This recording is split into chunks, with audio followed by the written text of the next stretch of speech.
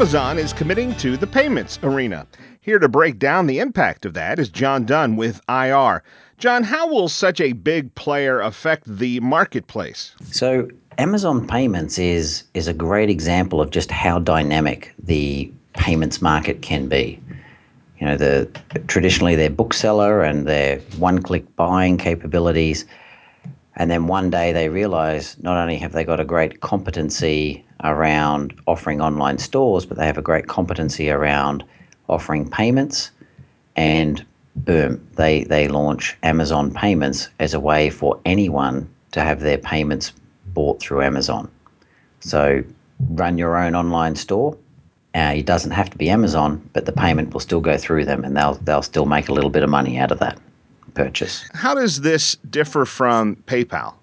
So what's interesting here is many people in the US and the UK and Europe have their Amazon accounts, and they have all their capabilities set up inside it with their credit card details, their shipping addresses, their billing addresses, etc. And what Amazon have done is captured that in a really simplistic fashion so that any online store can simply embed a few simple controls provided by Amazon, and suddenly Amazon will take care of processing that payment on behalf of that online store. It's a great way to leverage their core competency, and it's a great way for consumers to have trust in who they're spending money with online. Will this cut into other established companies like a PayPal? For example, I bought just last night from a major U.S. retailer that a lot of people would know. My wife wanted some blinds, and at the end of the checkout, pay with PayPal, we just clicked it. Yes, boom, on the way. So that's kind of what you're describing with Amazon, right?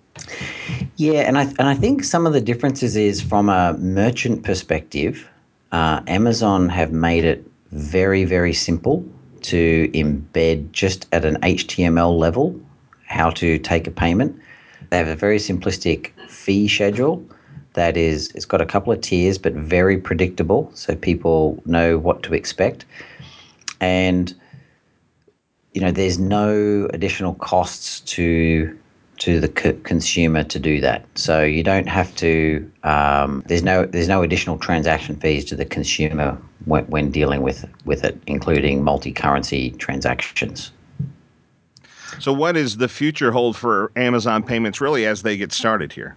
Interestingly, Amazon are really going after the online payment space, and what they're saying is, their number one priority is if you want to buy something, buy it through Amazon. But number two, if you can't find what you want on Amazon, then pay for it through Amazon. And what this strategy brings is, as I mentioned, that trust. And I had a friend who set up a small online store just a few months ago, and they were looking at ways to take payments for what they were selling. And if you look at creating a new entity that has no brand equity, no awareness of people have no awareness of it, but they come across it, they say, oh yes, this is what I'd like to spend $100 on this.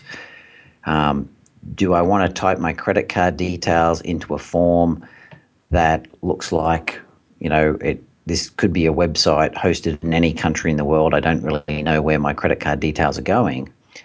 Or do I trust Amazon and I'm not actually going to give this online store my credit card details? I'm going to do a payment through Amazon and say, you take this for me. And so I think their future here is really around helping other organizations leverage the Amazon brand equity and Amazon trust to make that payment.